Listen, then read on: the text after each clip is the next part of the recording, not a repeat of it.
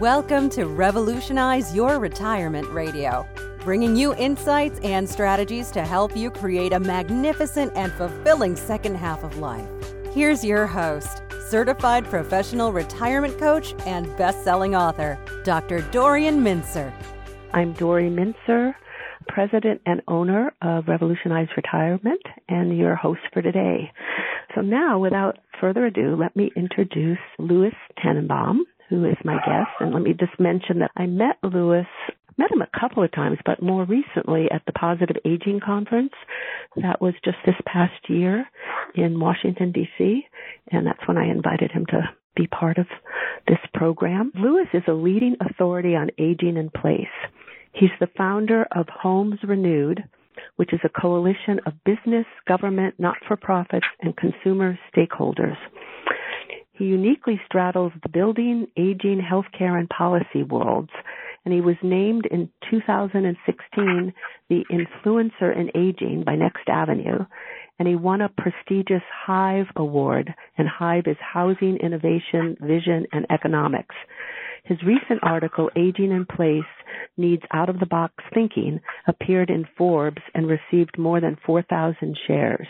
And it's a really interesting article to read. I'm going to ask Donna, if it isn't already up there, when the recording's sent out, maybe you can have a link to that article so all of our listeners can read it. So, Louis, let me just start with asking you have a really interesting background that got you interested in this. And so I'd love to start with you just telling us, how did you get interested in both housing issues and in aging? I was a geography major in college, and when I finished college, I wanted to build my own solar house. So, somewhat to my father's dismay, I went out and found a job on a construction site and became a carpenter. In 1988, I was working as a remodeling contractor in the Washington, D.C. metro area and was invited to help with a family whose son had been shot and was a paraplegic. Just a horrible accident. And I asked his mother what she needed a carpenter for, and she said, I didn't have to help him in the bathroom before he was injured. I don't want to help him in the bathroom when he comes home from rehabilitation. And this was 1988, pre-internet. There was no information around. I chased information as well as I could, remodeled their bathroom, and he was independent in the bathroom. I saw what an incredibly important value this was for this family. And from that, I was totally turned on by what I was able to do with my tools for this family. And that was a thrill. He didn't need to be special when he came home. The family didn't have to surround themselves with dealing with him because he could be independent. A few years later, I read an article about the age wave, and in some respects at the time, just to carve out a niche for myself as a college-educated contractor in the D.C. metro area, I decided to concentrate on aging in place remodeling. I thought it would have some of the same elements that I had used with Ryan's home. And so I joined the aging network of meetings in Montgomery County, Maryland, where in a very sort of visionary way, Montgomery County was sponsoring the meeting of the aging network in the early 90s, hoping to create businesses and agencies that would fit important roles in working for people who are aging and take pressure off the county by encouraging private responses. At that time, we met in a senior center where they still meet, a senior center that had been converted from an elementary school.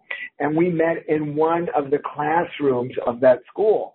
Now that meeting is still going on. I still go sometimes, and it overfills the auditorium every month with the network in the area. While working with that aging network, there was a lot of fear, reluctance to engage with me because they thought I was a contractor trying to rip off older people.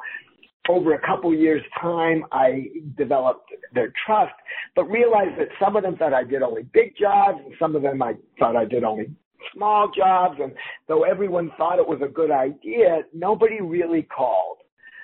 And that led me, in the meantime, I started teaching with home builders associations and so forth, and with some grants from the Administration on Aging around the country, teaching volunteers and others about design strategies for this market. And eventually, after a meeting at the National Endowment for the Arts, focused on universal design, was involved with the Home Builders Association and AARP in producing a course and a program called Certified Aging in Place Specialist. And I was one of the first teachers of that program. That was about 2000. Pretty soon, I kept asking the question, if this is such a good idea, why doesn't anyone call?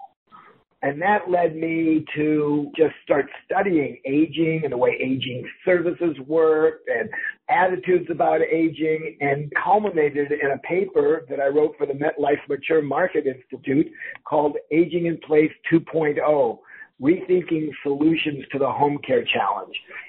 And that paper is still available online or through my website, and it's still pretty current. Now I've moved on to, after still with that question, the CAPS program from the partnership between AARP and the home builders is still running and still gathering people, and there are tons of great products and beautiful products in both technology and building products for this market, but it's really not a market, it's a demographic. There isn't yet consumer demand for this strategy to update our housing.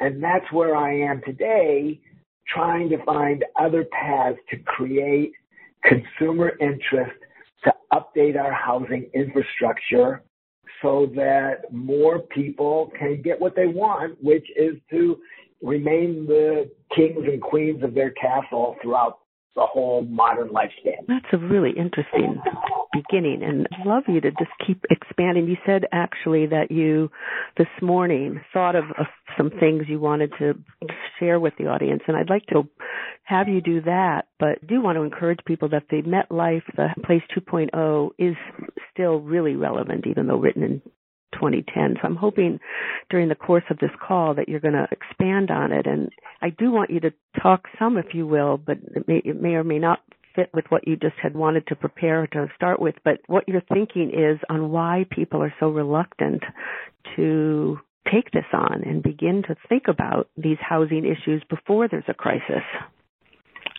Okay. So two things. One, the fact that the MetLife report, Aging in Place 2.0, came out in 2010 and is still current, is both kind of the good news and the bad news, right? I would love to think that it was superseded, but the fact is it hasn't, and that makes it even more significant in some respects. What this really comes down to is that medical research has changed longevity incredibly. To our wonder, it's almost a crowning achievement of our society, right? We have, in 1776, life expectancy was 32. In 1900, life expectancy was 47. In 1935, a significant date because that's when Social Security started, life expectancy was 61. We weren't really planning to pay very many people for very long when Social Security was adopted. In 1945, when the post-war housing boom started, life expectancy was still not near what it is today, because in 1965, when Medicare was adopted, and coincidentally when the Mustang first came out and the Beatles were just hitting their stride, they're beginning 1 year after their first tour in America, and ice makers were coming to refrigerators, we adopted Medicare. Life expectancy was 71. Now, people are really different at 71 than they are at current life expectancy, which is 79, with the caveat that if you reach 65, you'll probably reach 84. So if you think of people between 79 and 84, they are an incredible miracle from that 1932 or even 1776 or even 1900 with life expectancy at 47. But for my purposes, the problem is that medical advance has not kept pace in our home design. Our homes are built based on the 1945-ish model that doesn't really accommodate age. You think about even the Lincoln Memorial. It has so many steps, whereas the FDR Memorial, built more recently, has no steps, because we know now that there's a lot of people in our population who have a difficulty moving around.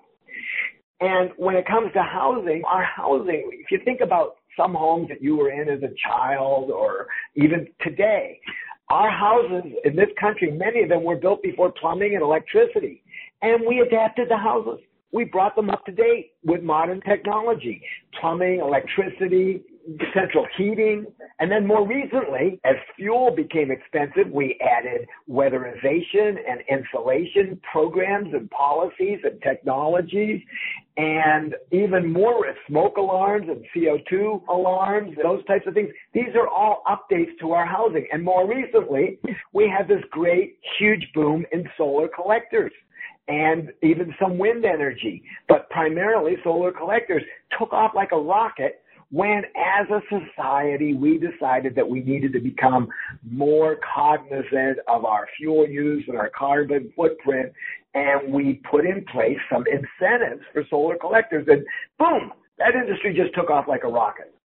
So Homes Renewed is just the latest in this sequence, in this dynamic momentum to adjust our housing infrastructure to make sure our housing is the current status that we need for the miracle of medical research and longevity. But beyond that, the kind of really fun thing is that it's an enormous opportunity to expand training for people to do installations and manufacture great products and boost business. If we could just get a little, what in Yiddish is just a little push to get people to act on this, because we're really interested in the aging in place and we're really interested in new fangled things for our homes, both technologies and design items. And this is just a great opportunity that I'm trying to help develop.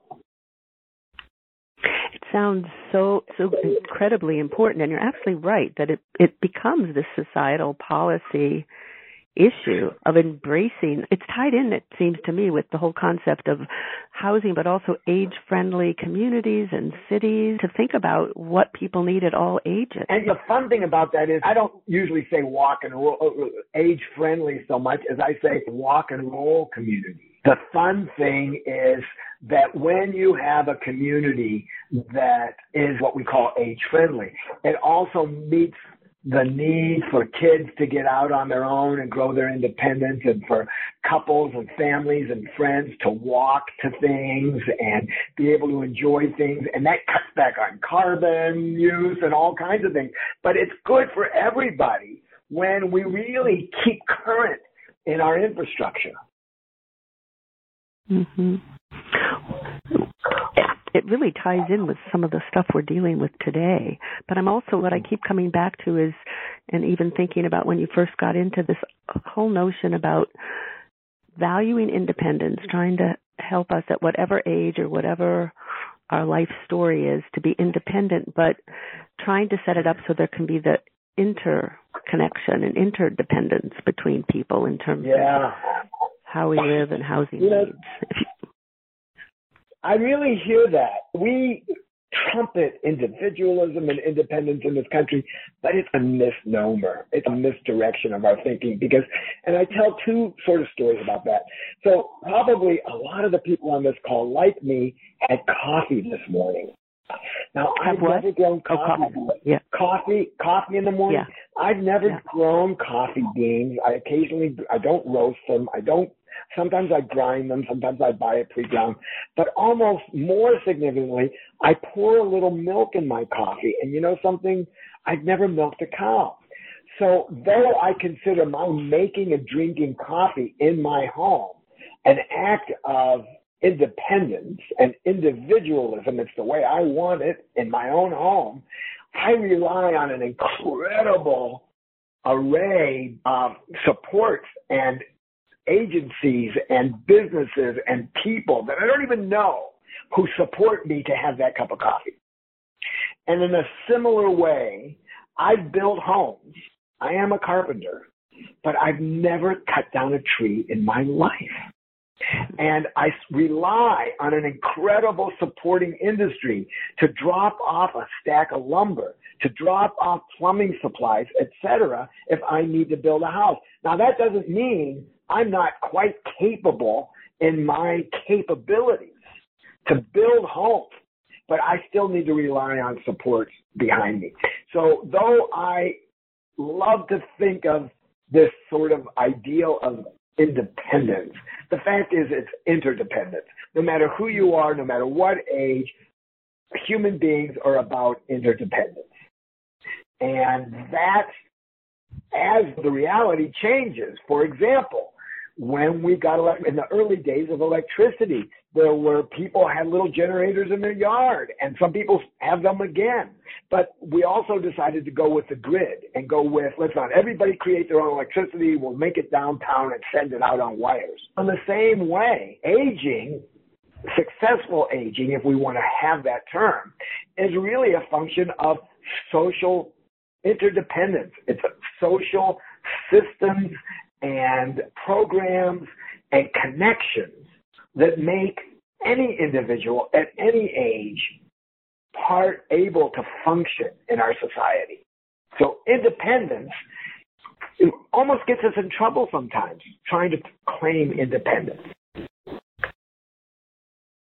Yeah, I like the idea of the interdependence. But so what kind of things have you learned over all of these years in terms of what kinds of things, let's just talk about people and their own homes now, and then maybe we can move to the policy part, which is so important, is what are some of the things that you've seen that people tend not to think about? And part of what I've liked in your sort of the notion of the out of the box is to plan ahead, think ahead when you're well and able, and when you're doing potential remodeling of things that can be of assist down the road. Can you speak to that? And because I think there are a lot of people who would be really interested in that.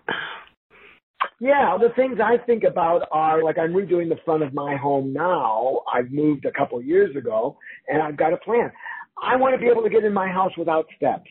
I want to get in my house just as I roll my suitcase from the airport baggage claim to my car, I want to be able to roll my suitcase from my car or the cab or lift right into my home without having to schlep it up the steps. And I have done and seen so many beautiful landscape projects that eliminate steps at the door.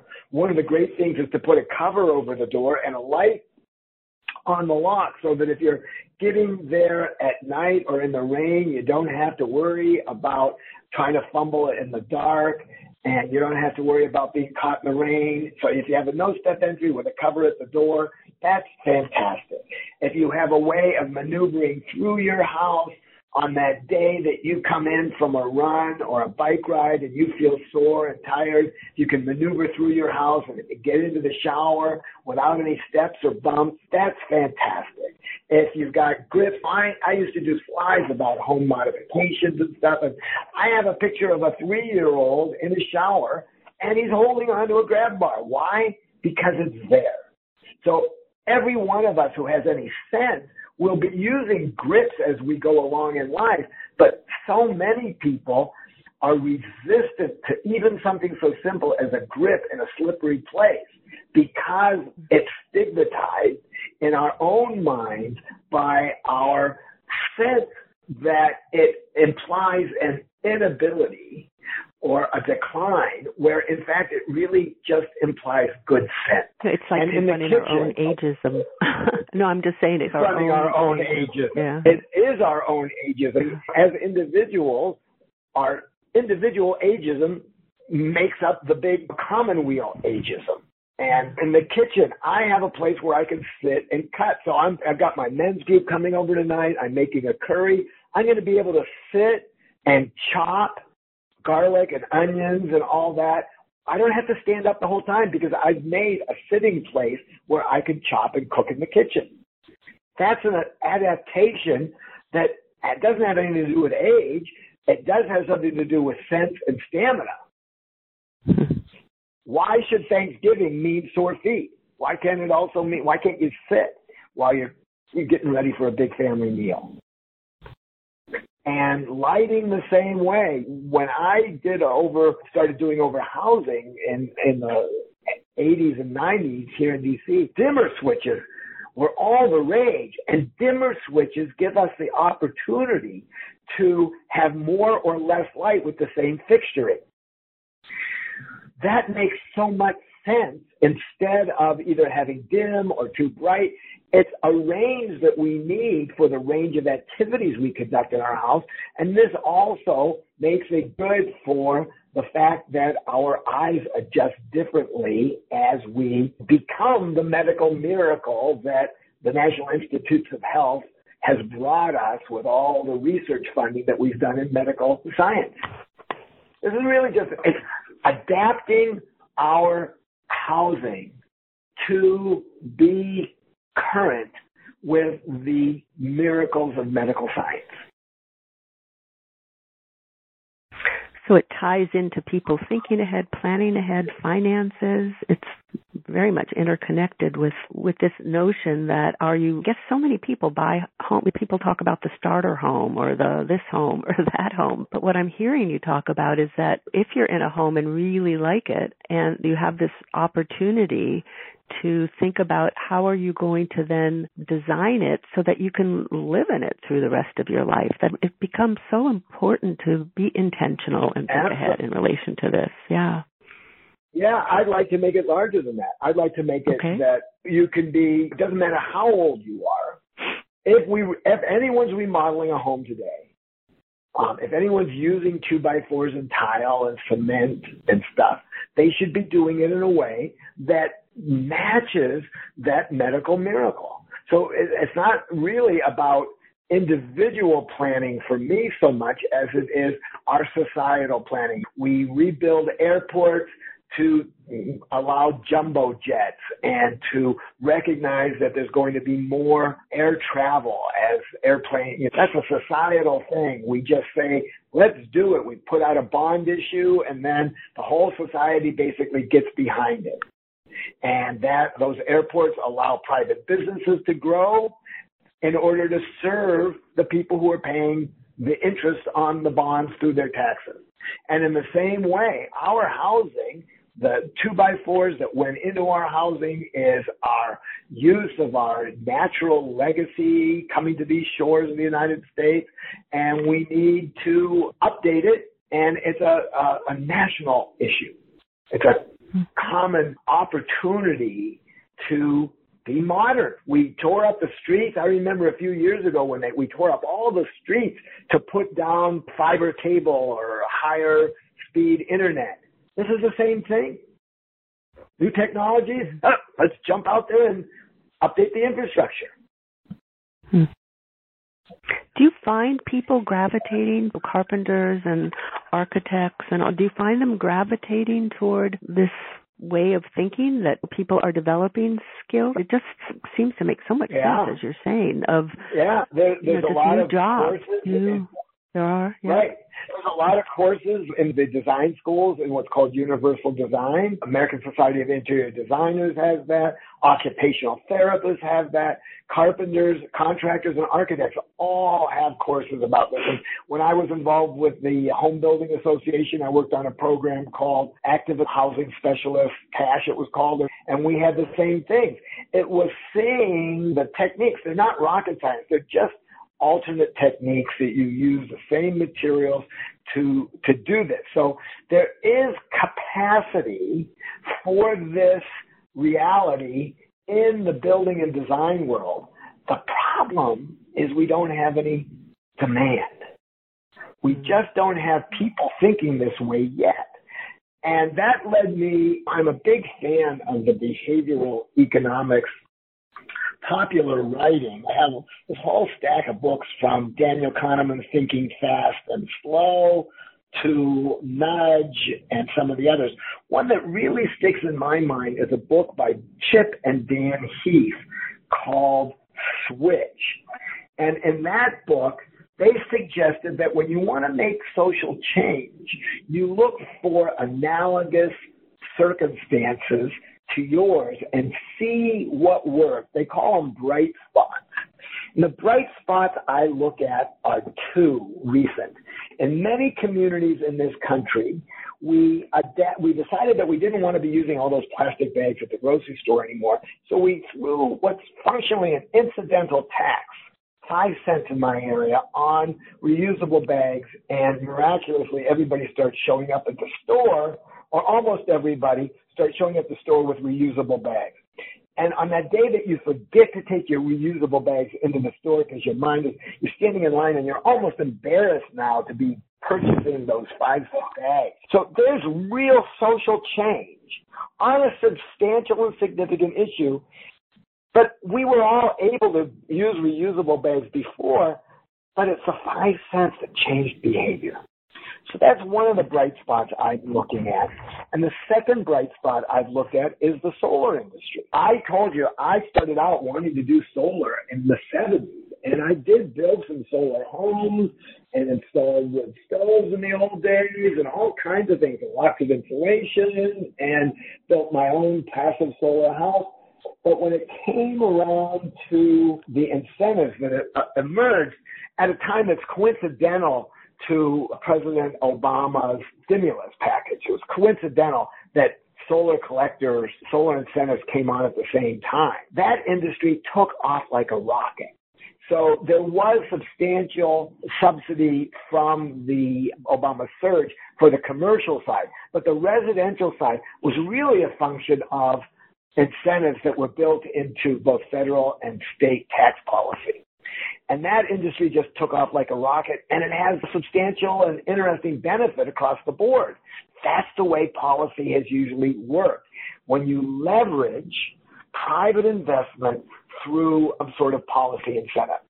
So that's what I'm looking at right now with Homes Renewed. I'm working with my legislative person on a federal bill. There was a bill last year in the last Congress, H.R. 5254, which the Senior Accessible Home Act or something like that died in the last Congress, but it had 20 co-sponsors. So we're writing a follow-up bill, Homes Renewed is, that will encourage our federal legislators to recognize that this is an important societal need and move forward with a program that I think will be even more acceptable to the current thinking about government spending and government entitlement, to leverage private spending to create some demand on this issue. Just lower the cost of this kind of remodeling over some other type of remodeling. So you want to redo your bathroom, and instead of doing it the way you used to do it, you just do it this new way because you get a little incentive, a little push from policy. And that will encourage the building industry and create more jobs and so forth. And then the flip side of that is that I think this country, one of the enormous resources that we have in this country is the voting, donating, and volunteering older adults in this country, older citizens in this country.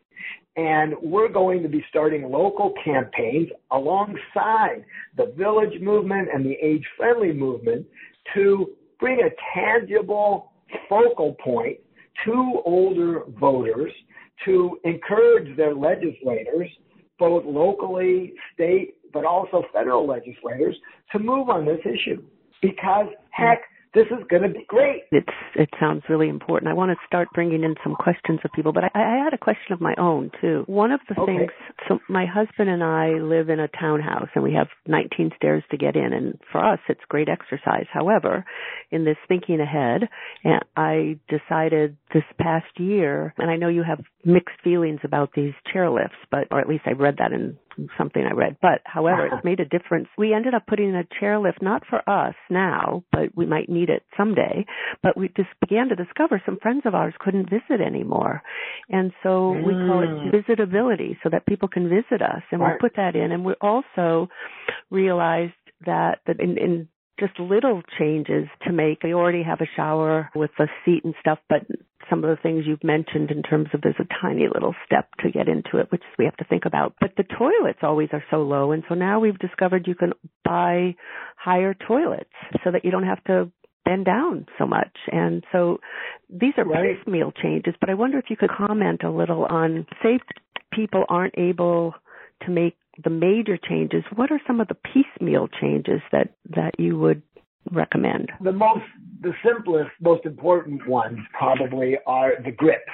Grips in all kinds of places around your house. Grip. Some people call them grab bars, but some of them are so beautiful that I don't like to use that term because it evokes images of stainless steel, whereas there are colors, there are curves, there are waves. There's just a whole slew of designer, what I guess would be called designer grab bars out there in the market. And I don't want to be in a wet, slippery place. The automatic tendency is to stick your hand out and hold on to something. So why not have something to hold on to? Lever door handles are one of the simple things because you don't need to have that. I have carpal tunnel a little bit. There are some days when I can't grip things, but if you have a lever handle, it's easier to just push it down. And it also helps if you got bags in your arms. You can push that lever down with your elbow. The type of light switches that you could just hit with your fist because they're flatter. It used to be called Decora or something like that. But so light switches like that are an improvement. And also just lighting in general. There's a resort out in Las Vegas called Wynn, which was the cutting edge resort. When I first stayed in it back a few years ago, it was one of the first weeks it was open for a conference. And it had the most beautiful soft lighting that shined on the floor underneath the vanity in the bathroom. And that was so beautiful. And what it did was allowed me to get up if I needed to go to the bathroom in the middle of the night. I was able to get up with just this soft light that didn't jar my eyes as a bright light might, and provided a pathway to the bathroom. Much like you have in a movie theater, you have those little lights along the thing or on airplanes.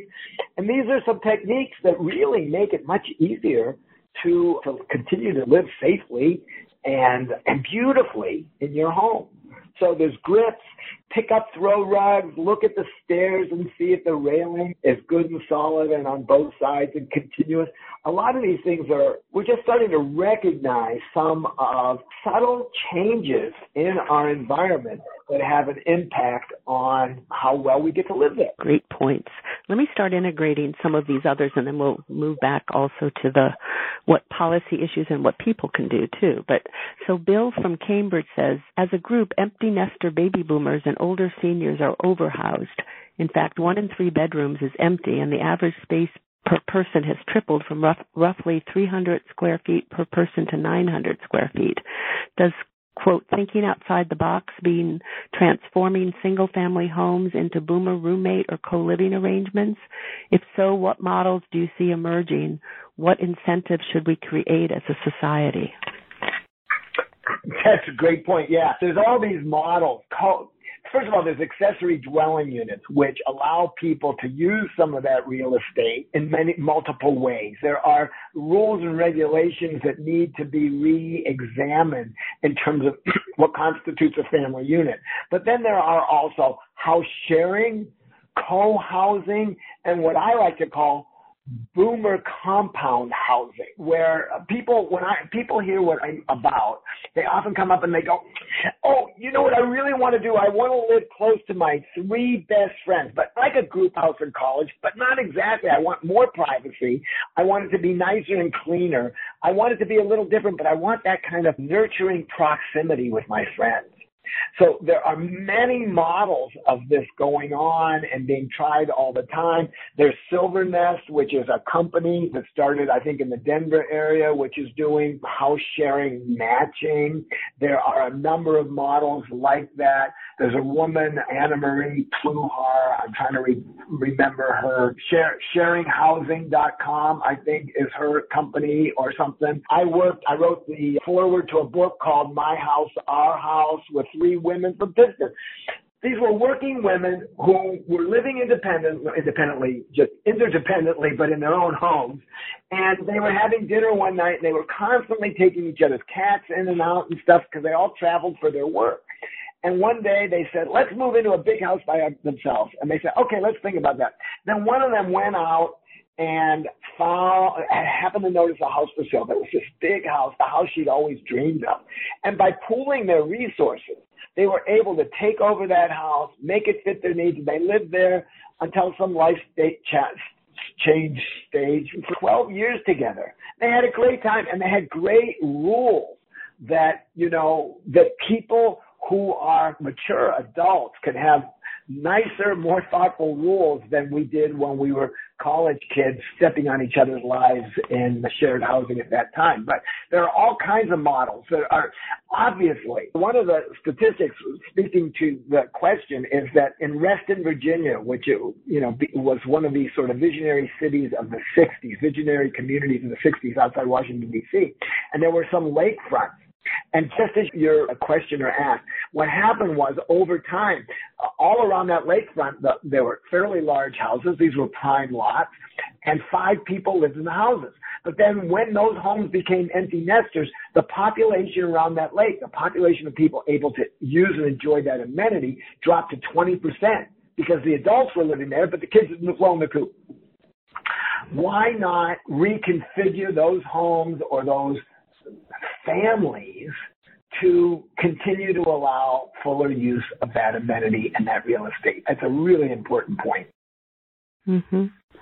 I think it ties into another comment. I think you've spoken to it, but I want to read you Rain's from California, his comment and question, and maybe you'll have a few other things you want to add, which is he commented first that it was great to see you in Chicago at ASA, and he says, as a fellow geographer... It always is. Yeah. I just recently saw him at another conference since I wasn't at ASA, but as a fellow geography major, I appreciate the enormity of the challenge you're embracing of helping people see the state of the built environment as the product of history and our society's choices, not just the way things are. You speak of the illusion of independence in a world where the spectrum of aging-related housing providers is framed in terms of independent living to assisted to nursing care.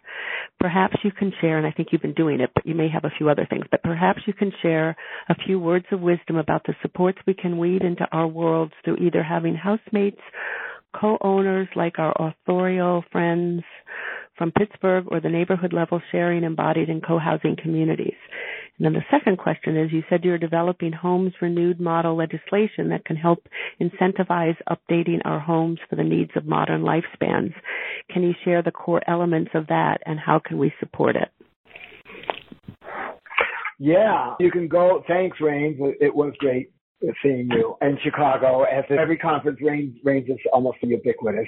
But I think I did speak to some of the house sharing models that are out there. But in terms of Homes Renewed, what we're looking at is, for example, there's some things that need to be updated from legislative approaches in the past. One of them is that our building code legislations are arcane, whether it be local building code, the uniform housing code, or whether it be fair housing or ADA based on the American National Standards Institute 117.1 ANSI standards, what's referred to as the ANSI standards, that these things are arcane and difficult for people to follow. So one of the elements is that Homes Renewed is going to try to bring some more modern, updated attempts to communicate about what we need to do and what should qualify as an incentivized idea, an incentivized installation and purchase. So that's one thing. The other thing is you can go to the Homes Renewed site. It's being revamped now, as websites always are, but you can sign up for our mailing list and be kept in touch. Some of the elements of what the legislation we're working on, and it's really in draft form right now with our legislative person, but are that it needs to be done in a way that doesn't really cost government any money. And that's going to be a trick, but we are looking at ways to shift aging policy to continue to include people without much resources, but to try to also make it more inclusive, just like visitability that you mentioned in your home. It's about inclusion, and we want to include more people from the middle and upper middle class in modern aging policy. So those are two of the important tenets: inclusion and modernize the way that we communicate what qualifies. Those are the innovations we're looking at with Homes Renewed legislation. Great. You also, somewhere I read that you also had a suggestion that I guess would need to go through policy or whatever, but even some way that people could use their 401ks without a penalty to do some of this redesigning? Yeah, what I try to do, and I've discussed this with a lot of financial planner types. So financial planners often focus on how much money you have and how your house is one of your assets. But if you look in a different way at that totality of assets, how can you kind of redistribute the buckets in order to make a better plan for yourself going forward? And one way, I think, is to make your home over in this way into a better tool for living than it is currently. So as we take some of your retirement liquid cash from 401k, it's pre-tax money, so it's 30% cheaper in many cases than other savings you may have, and apply that to this home update so your home becomes a better tool. Now you've got the same amount of asset, but your house is a better tool and you've got a little less liquid. But as you move forward, you're better prepared for that liquid to last you longer, because you may not be pushed out of your home, or you won't fall down. Or one of the key savings is that one of the really huge medical expenses is the sort of rehabilitation that occurs after an acute injury or a surgery or something like that. You often are spending maybe 30 days in rehab because you can't get out of your home. Can't get into your home and into the shower.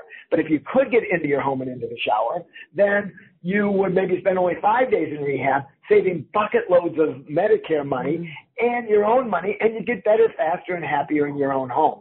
So the money that you don't pay in taxes from using your 401, your pre-tax savings, becomes the savings for Medicare, because A, you may not have fallen down, B, you have returned from rehab more quickly, and C, and maybe most importantly in today's sort of climate, is we're starting to recognize that the ratio of caregivers to caregivees is changing in a way that makes us wonder who's going to be doing the caregiving.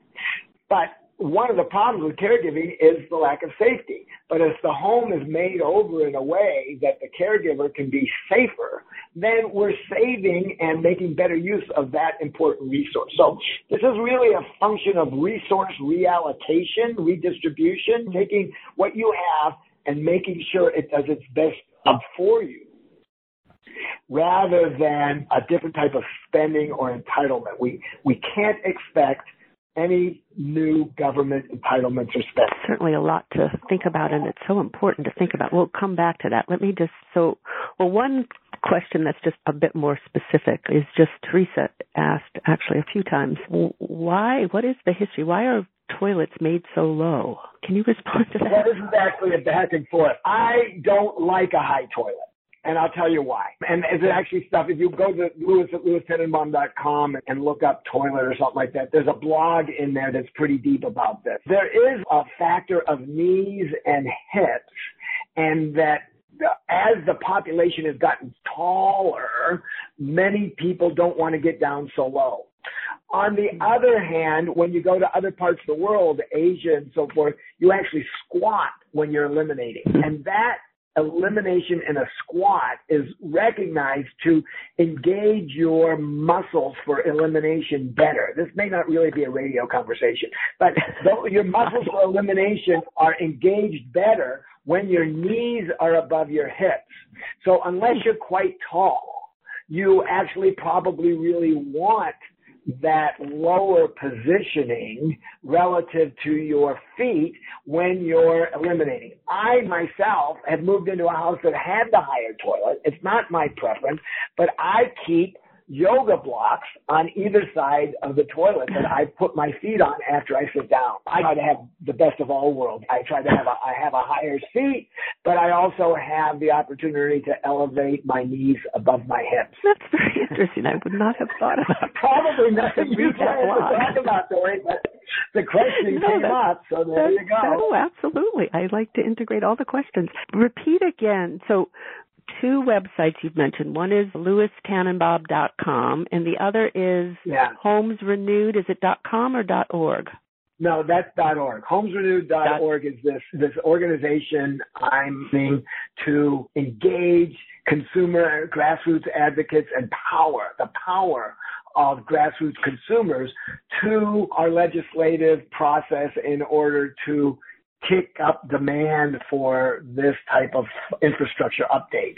That's one side. And then the blog I've had just for my writings and my website over the years is Louis, L-O-U-I-S, at Louis Tenenbaum, LOUISTENBAUM.com.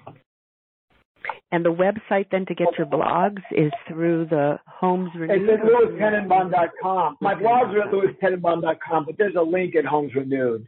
And then it's back over to the blog site, and there's a link on the blog site back to Homes Renewed.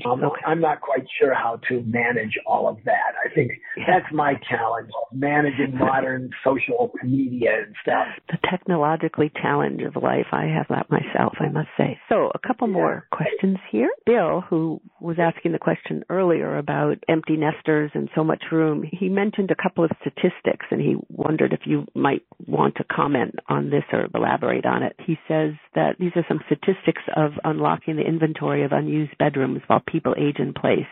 And he suggested two stats. One is Seattle alone has 200,000 empty bedrooms. And number two, he says, is 4 million baby boomer women are already living in roommate groups of 3 or more. Are you aware of those? Yeah. I'm not familiar with those statistics at all, but I don't have any reason. I don't know where you get them, but I have no doubt that those are the case. I live in a sort of 2 or 3 bedroom home with one that, probably 2 that are pretty much, at least one that's empty, but I use it as an office, but it could be a bedroom, and then I have a guest room as well. So I'm one of them, and I've toyed with the idea of having a roommate. Just don't happen to have one right now. But I think this is exactly the way we need to use our resources better. And it's not just using our physical plant infrastructure room resources, it's using our social resources, because that interaction of those roommates, whether it's just to save one trip to the grocery store because 2 people are sharing, or make sure that one person has somebody to help them the day they're not feeling well, or all those kinds of things. This is what makes life rich, being connected to other people. This is small-scale community at its best. No, absolutely. Connection, engagement, and purpose and meaning. That's part of well-being. Diane from Asheville, North Carolina says, this all makes such good sense. I'm 64 and thinking about creative independent housing options. And she says, keep up the good work while society and policy is catching up. So true what you point out about ageism and stigma. Thanks. I really appreciate that. It's really important for me. I'm recently really feeling both the pleasure of and the pressure of people agreeing with me. I feel like it's our time to make change, and I need help doing it because it's a big nut to crack here. I'm really glad to get support and validation on that stuff. Really and that ties into for people who agree with me. Oh, go ahead. Yeah. No, go ahead. Okay, so Bill again from Cambridge says, if you were advising the president on his $1 trillion infrastructure spending proposal, how can those expenditures incentivize the private sector to build healthier communities and expand senior housing options in naturally occurring retirement communities? This is it exactly. If we will go for an incentive like I'm recommending, and there are a number of funding mechanisms, but the fact is, what in the news all the time is how we really do not expect or cannot expect to be having new monies, entitlements or subsidies, and entitlements particularly. We need to, as we do that, what actually happens is this, particularly in terms of NORC, which is naturally occurring retirement community. So suburban NORCs are communities with lots of disconnected homes where people are enjoying their individual homes. But if we increase, through these incentives, if we increase the concentration of homes that have these type of capabilities so that people are living in them, the impact on the service component that's so important, and it's a dynamic component. It's dynamic. Some weeks you may need some help, some weeks you don't. Rather than move people out of their house the week they need help, never to see the inside again. Instead, we move services into the house. But that can be pretty inefficient in a suburban style neighborhood. Until you get a higher concentration of homes in that neighborhood, then the people providing the service have a better place to scale their business. And they get, maybe not completely continuously, but they get a longer term retention of those clients, which is an important thing for any business or service industry to succeed. So all the types of things, transportation, meals delivery, food delivery, door-to-door massages, other types of in-home care and help, and transportation out to social activities are all more concentrated. They become more efficient. We develop new, iterative, innovative models of delivery, and the whole potential grows enormously from that increased activity. That's how businesses start to make sense. So what are other things that any of us can do? How can we try to help on a policy level to get people thinking more in line with what you're saying and actually helping money become available? I think there are some models. Yeah. For example, Design for Life in Montgomery County is one model of state and local property taxes that support people to make this type of remodeling. But I think there are two places that you can go in your community in particular. Three. One is a village movement and maybe an age-friendly movement, if that sort of thing is going on in your community. Join it and help it to focus on tangible, narrow policy goals, not so much the big picture with everything included. That sometimes seems to make people divide people and divide their energy. But we need tangible goals, and Homes You Need is designed to be tangible, concrete goals that will build momentum of this strength. Two is to go to your aging and housing agencies and committees that are part of your local and state and county or whatever governments, and join those efforts and say, look, we need not only to think about affordable housing in terms of buildings and low-income people, we need to think about appropriate housing in terms of individual homes and middle and upper middle income people. The Harvard Joint Center for Housing Study in a report in, I think, 2014 said the bulk of long-term care will occur in single-family, owner-occupied homes, but the homes are unprepared. So if we want to reduce the burden on middle and upper of caregiving on society, which some people are claiming is a problem. It's not necessarily a problem. It's not a problem if we deal with it. So let's go out there as a force and say, we care about this issue and get people to start caring about it. So those are two places, because housing seems to be caught in a spiral of large buildings and affordability without paying attention to upgrading middle and upper middle income individual homes, of which there are so many. And two is the aging committee, because the aging committee or council or whatever in your community is probably focused on many really important things: stopping isolation, multi-generation. Now dental is becoming really important, Meals on Wheels, transportation for aging, but also start to try to get that committee to recognize this interconnectedness and interdependence of the social services, the social determinants of health with housing that is appropriate and important in the middle class. I think you're so right. This has gotten lost. People just talk in more global ways of, and I know there's so many studies, we want to age in place, but what you're talking about is the nitty-gritty of what we need to do in a more, I hate the word proactive, but in a more proactive way of making this possible, because we know we're an aging society and we're not addressing the problem. I think you're really bringing it to the forefront in such an important way. Yeah, one of the things that when I got into this, and probably you did too, we were talking about the pig and the python, right? You know what? They're not even talking about that anymore, because it turns out my kids and your kids, the millennials, are as large a population as we are. How much did it take to figure that if lots of boomers, each has 2 and sometimes 3 kids, or maybe only even 1, that population is going to be as large as the boomers, right? And they are going to get as old as we are, or probably, if the trends continue, even older. We need to create this housing for not an aging society that's going to be a blip, but an aging society that's going to go far into the future. That is the nature of the future.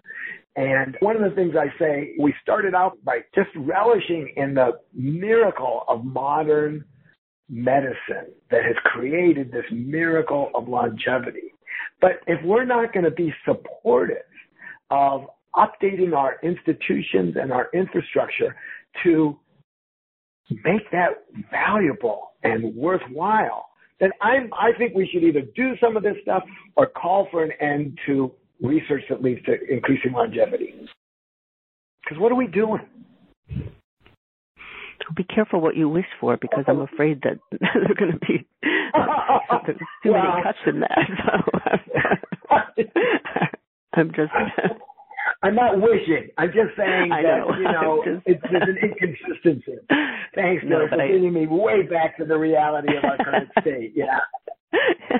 No, but I think you're absolutely right. What you're saying is just so worried that we're moving in the direction that isn't recognizing. You're right. Studies there's statistics now that say for kids born today, there's a 50-50 chance they're going to live into their hundreds. So we really are talking about the miracle of medicine. Since you said you could stay a little bit longer, let me just ask 2 more questions that came up and then have you do a final pulling it together. Lydia from Virginia says, is Homes Renewed a membership organization? How can people and companies get involved in this effort? It is a membership organization. Of course, we're just a startup. So, we have to take baby steps or we'll get overwhelmed. Our initial members are going to be initially on the business side, the manufacturers and distributors of both technology products and building products and medical equipment products that will gain sales from our effort. So they're our initial push. A second push is going to be the kind of mission-driven nonprofits that are out here and are working, but really aren't crossing the silos of policy and medicine, policy and technology and building infrastructure. They're working in like one of those things, and we're trying to bring a lot of them together. And then we are going to be starting the consumer part, which is going to be huge. And consumer members will be at a different price point than these manufacturer members. But I'm hoping that we can see through this membership organization that consumers and really wonderful businesses with great and innovative products and the nonprofit sector, which has so much passion, have the same interests and goals. And that this organization will bring them together to create some momentum and move forward. So it is very much a membership organization. We haven't yet set up how to apply for membership, but you can go to the homesrenewed.org site and sign up to be on the mailing list, and you'll be kept in touch. And anyone who does that will be first in line to pay for their membership when it becomes available. Okay. And another question from Elaine in New York. She says, have you been made aware of and discussed the implications to social service qualifications for food stamps, rental and home costs, and heating assistance? Seems like all new formulas would have to be developed with shared housing. I'm glad that has been brought to my attention. I am not there yet. And what did you say this person's name was? Elaine. I can send you her email. Want me to connect you with each other? Yeah, Elaine or from Utica, New York? Yeah. Or Elaine, say to her. Yeah. Yeah, and Elaine is welcome, as is anyone on this call, to be the chairperson of the subcommittee of Homes Renewed that takes on that issue. We are at that point where we are building a team on this. of qualified people. We have a legislative person. We have a regulatory person. We have 2 local campaign people. We have association management person. And now maybe we have a liaison to the occupational therapy world. And maybe after today's call, Dory, we will have our person who tracks and looks into the adjustments necessary for shared housing. I remember when I was in college, right after college, I was living in a group house. And there was someone in that house who was on food stamps. I think it's not called SNAP now, but it was on food stamps then.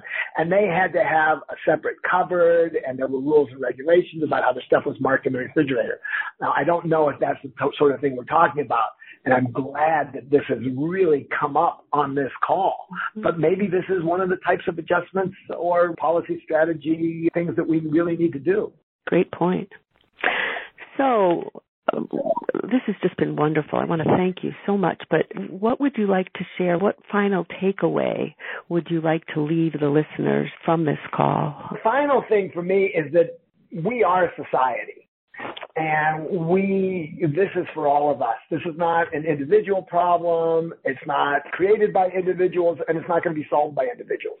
It's going to be solved as we are best as Americans by uplifting and caring for each other and moving forward with strategies that embrace and engage that American strength of voters, participants, volunteers, donators.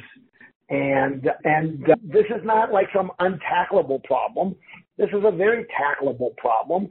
And let's start tackling it today as a group. Thank you. This has just been very illuminating and so helpful and wonderful. Thank you so much for taking time and being with us and being part of the call. And I want to thank everybody who's been on the call. I think there have been some terrific questions too. And hopefully maybe you'll come back another time. Dory, this has been a real pleasure for me. I'm one of those people who is best articulating myself orally, so I can't wait to get my copy and write down what I said. So I really appreciate the opportunity. Your questions have been excellent and really make me think, and I need to think hard. Thank you. And one other just final comment that just came in was just a suggestion from somebody that didn't say who they were, saying approach senior center memberships that you might find throughout the country, senior centers, people really interested in this and wanting to hear about it, learn about it, think about it for themselves, as well as become advocates. We will do that. Will be a considered part of our local campaign strategy. And Homes Renewed will be providing technical assistance and assistance to local communities on this topic in the very near future. Great. Thank you again so much for being here and everybody for being part of it. Take care. Sounds great. Thanks a whole lot to everyone. Thank you, Louis. Bye. You've been listening to Revolutionize Your Retirement Radio with Dr. Dorian Mintzer. To learn more about the resources mentioned on today's show, listen to past episodes, or download our free retirement transition guide, visit revolutionizeyourretirementradio.com.